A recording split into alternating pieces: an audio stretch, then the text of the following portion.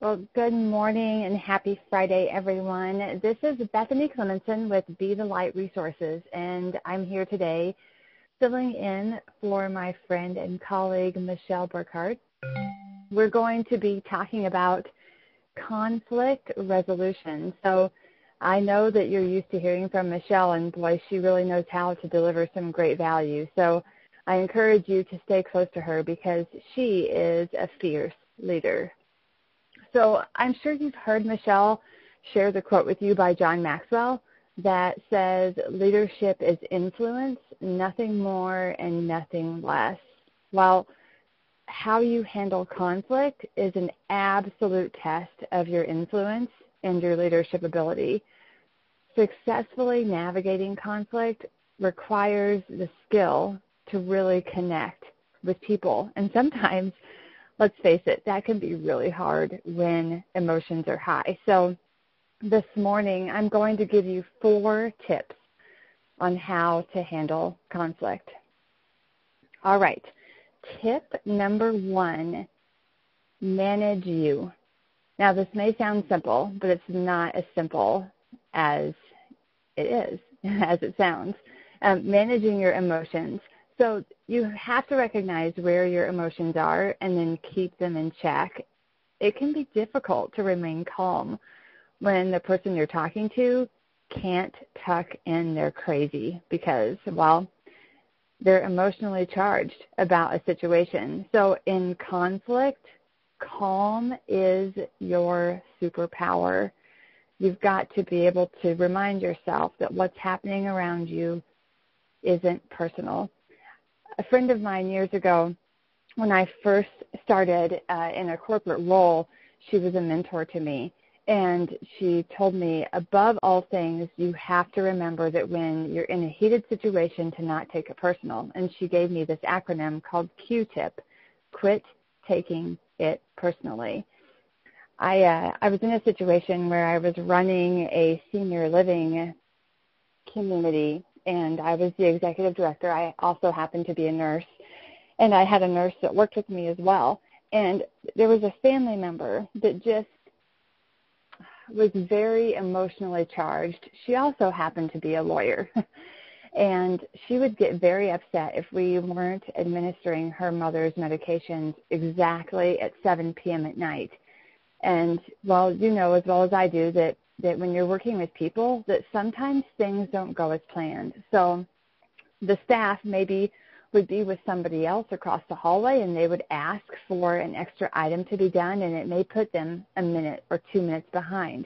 Or once in a while there may be an emergency that required all of our staff to be attending to a resident that may be down the hall and in a different apartment. And this family member did not recognize that those things could happen and became very upset. And at one point during her mom's stay at our community, she actually hit my nurse.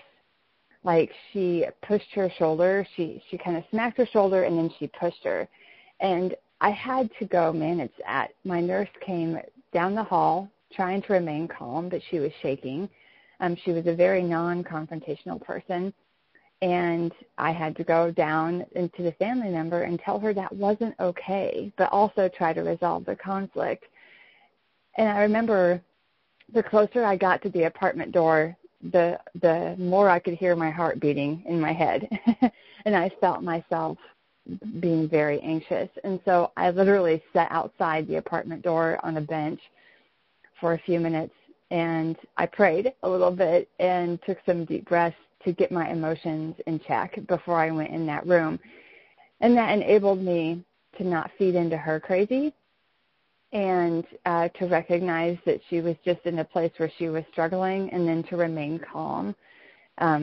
We were able to resolve her concerns, but we weren't able to actually fix everything. But I actually ended up having to ask her not to come back into the community because she just could not maintain herself. So conflict is hard. I get it. So managing you obviously don't have control over anybody else's actions, right, or their behavior or their response to you, but you do have control over you. All right, number 2, Be real. If you're emotionally impacted by the situation, it's okay to share with the individual that you're emotionally impacted by the situation.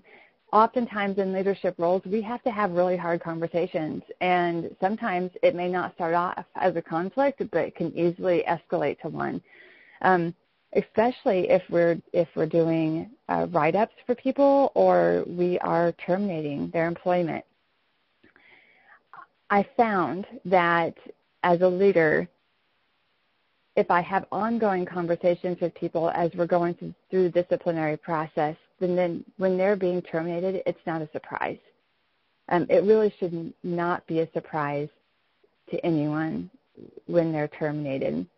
Obviously, if you're downsizing, things like that, that's a whole different ballgame, but that's a different situation. So I remember going into meetings to do disciplinary action with people that would be very defensive, and one way that worked for me to de-escalate that was to tell them that I was nervous, to just be honest. Like, Susie, I brought you in here today to talk with you about the fact that consistently in the last 10 days, you've been late 7 of those days. And it makes me sad to have this conversation, and I'm nervous because I want you to still work here, and I want you to be part of the team. And it's okay. Being real can de-escalate an emotionally charged situation before it even gets there. Now, I'm going to give you another example. My daughter, she's 14, and she and a good friend of hers have kind of drifted apart over the last 6 months. And my family and I were actually on the road. We sold our house and most of our belongings late last year, and we bought a motorhome, and we're traveling the U.S. with our kids right now, just for a few months, and then we're going to settle somewhere warm. And so my kids, who have always been in a small town, in a public school, doing the things that normal kids do, have completely been ripped out of their normalcy, which, by the way, they voted for and opted into this situation. It wasn't forced on them, but they are 12 and 14. So my daughter, who's 14, was really sad because her and her best friend haven't really talked for a couple of months. And I said, what did she say when you talked to her about it? And she's like, well, I haven't talked to her about it. I'm scared. What if she's not my friend anymore? And I said, what if she's feeling the same way? What if she's scared too? What if she is scared that you've gone on with this amazing adventure and that she doesn't fit into your life anymore? You have no idea unless you have that conversation. And my daughter was really, really worried about reaching out to her because of, well, fear of rejection. Really, we're all afraid of that, which is, part of conflict too. None of us want to be rejected. None of us want to be disliked. So my daughter did finally reach out to her friend. She actually sent her a text knowing that she was in school, and her friend messaged her back over lunch and said, I can't wait. Let's talk. I miss you so much. And they were on the phone for almost 2 hours that night after her friend got home from track practice. And so I'm not saying that everything always ends with rainbows and sunshine. It doesn't. And I did prep her for the fact that if her friend did not message her back, that did not make her less than, and that did not mean that she wasn't worthy of friendship. It just meant that right now it wasn't the time for it. So being vulnerable and being real can really, really help when you're dealing with a conflict, because it shows the other person that you're normal too and that you have feelings too. So, all right, number 1 was manage yourself. Number 2 was be real.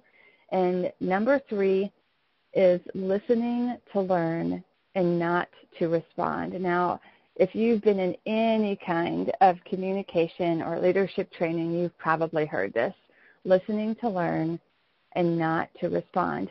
So I have an acronym to share with you that you can use to resolve most any kind of conflict situation, whether it's a customer service issue or a misunderstanding. This acronym could help you walk through the process and help to keep you calm. So it's of the word learn. Learn. And the L stands for listen. And again, you want to listen to learn, not to respond. And the E stands for empathize. When someone is upset and they're highly charged because of a conflict, you want to hold space for them. Brene Brown is a shame and vulnerability researcher, and she's based in Texas. And if you haven't read her books or listened to a TED Talk by her or anything by her, I highly recommend that you do that. You can find her stuff on YouTube pretty easy. Brene is her first name, Brene, and Brown is her last name. So she describes empathy as connecting to the emotions that underpin an experience. So oftentimes we can be tempted to kind of pat people on the head, so to speak, when they're telling us a situation, and that makes them feel small. So we may say things like, if someone comes to you and says, I'm really having a problem with my coworker Janet, and you can, something that would not be empathetic would be to say, well, then just don't work by her. Go over by Susie and work with her. At least you have a great relationship with Susie. Anything that begins with the words "at least" when someone comes to you and needs to be heard makes them feel small. So empathizing and "at least" don't go together in any form. And Brene Brown actually has a really short video on this on YouTube. If you search for Brene Brown and empathy, it's really good, and it's excellent to share with team members. All right, so we have listen and we have empathize. The A is apologize. This can be a hard one because, well, let's face it, we don't want to be wrong. Nobody wants to be wrong. But here's a way to look at apologizing differently. So even if you had nothing to do with the situation, you can say, I'm sorry that you're going through this. That doesn't mean that you're wrong and they're right. It just means that you value the relationship more than your ego. Now, as a leader, you may have people come to you and tell you that you have hurt them in a big way. Maybe you didn't look at them when you were going down the hallway or greet them, and they've fabricated this big story about how you don't care, or about how you're rude, or you're disconnected from your team, whatever that may be. Here's the thing. You judge yourself by your intention, but other people judge you by your action. And even if it wasn't your intention to hurt somebody, if they tell you that you've hurt them, you need to apologize, because you don't have the right to say that you didn't. That's a them and them thing. Your responsibility is to make it better, to validate them, and to let them know that you're sorry. And it doesn't mean that they're right and you're wrong, because perception is reality for everyone involved. It just means that you value the relationship more than your ego. Putting your ego aside is a big deal anytime you're dealing with conflict. All right, next letter is R, repair. Do what needs to be done to fix the situation and move forward. Now, that may not mean that you have a solution right then and there to fix the problem. It may be a 6-month or 5-year plan even to fix it, or maybe it's not fixable at all. Maybe there's an alternative you can put in place. But make sure whatever that next step is, that you're communicating that to the person that has come to you, and that they understand how to move forward.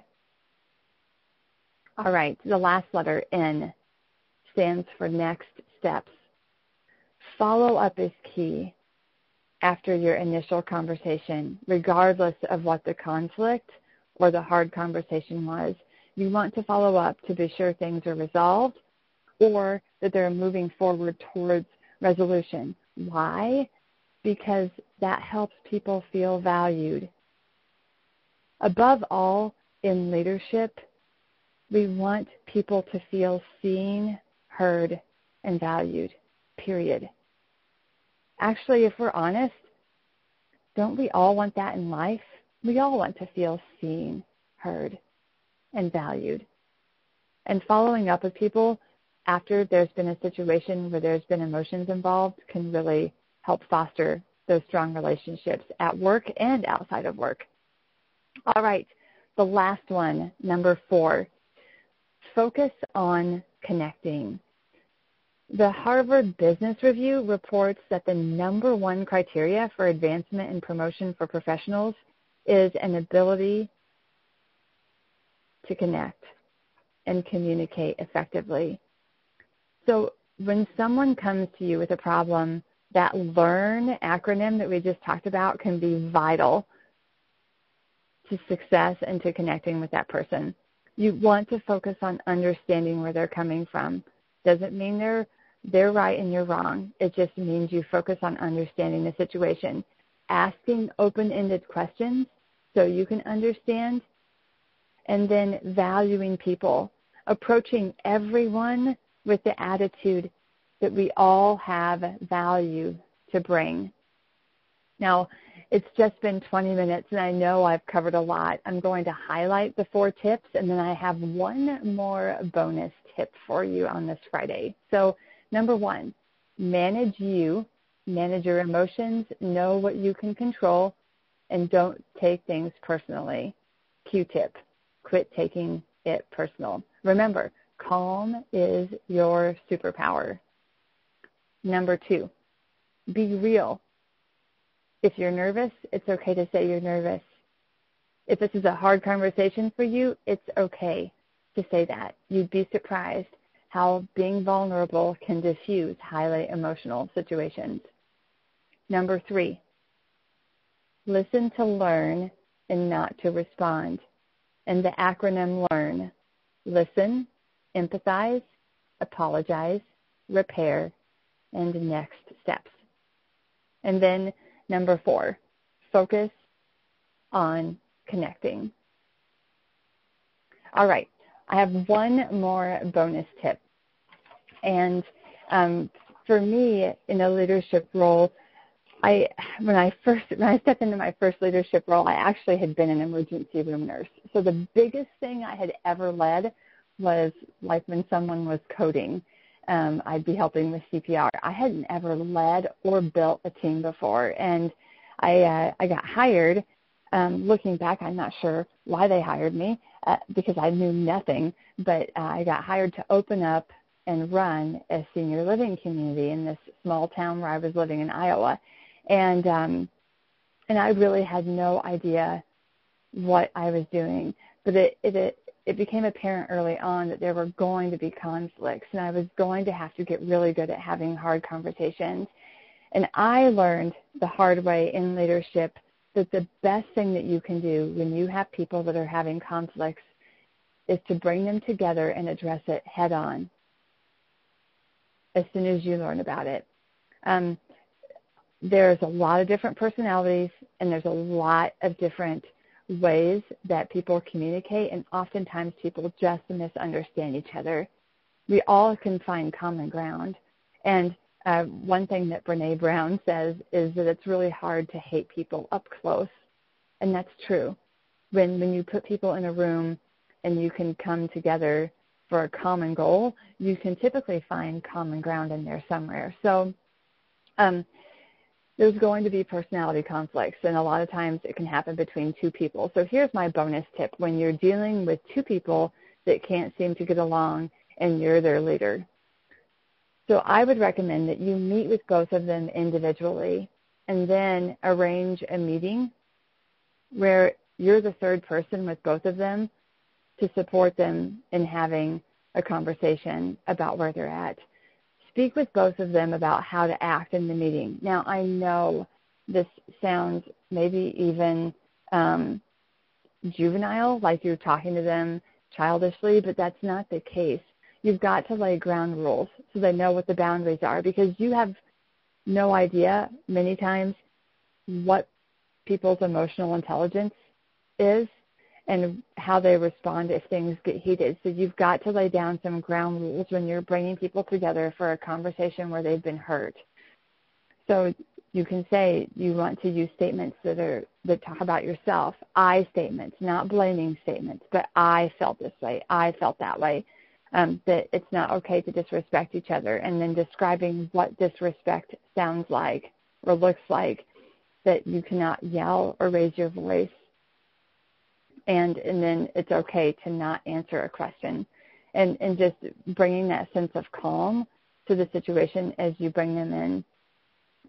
And then you'll also notice in conflict that blaming can rear its ugly head, because when we blame other people for what's happening, it tends to give us a sense of control, but it's really corrosive in having true, real, authentic relationships.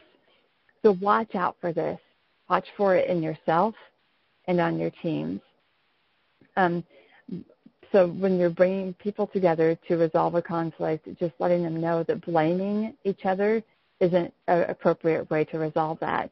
Now, if you have a team that is maybe struggling with blame, or a team member that's struggling with blame, I have a great resource for you. Again, this comes from Brené Brown. I can't help it. I'm a great big fan of hers. And if you go to YouTube and you punch in Brené Brown and blame, there's a video that's like 3 minutes long. And it just talks about what blame is, why we do it, and how to stop it. And it's funny, and it's engaging, and it's a great, great training tool. I used to be a corporate culture trainer, and I would travel all over to our senior living communities, and we would train every single staff member at every single community on our company culture. And we talked about blame, and we talked about empathy, and I used both of these videos that I've told you about from Brené Brown. And those were the videos that I got emails about. People would say, I took this home and showed it to my family at Thanksgiving.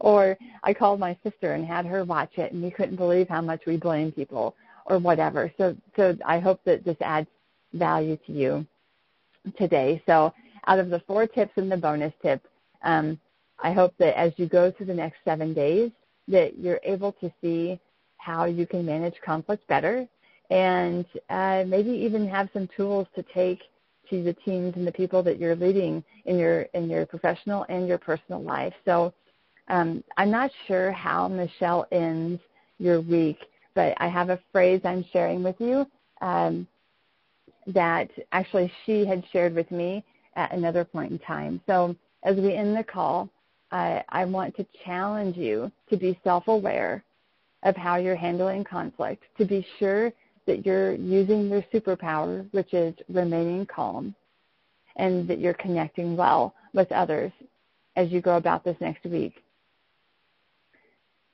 I'm holding an image of you being intentionally influential, amazingly aware, and persistently present, and leading yourself and others well in your personal and professional life.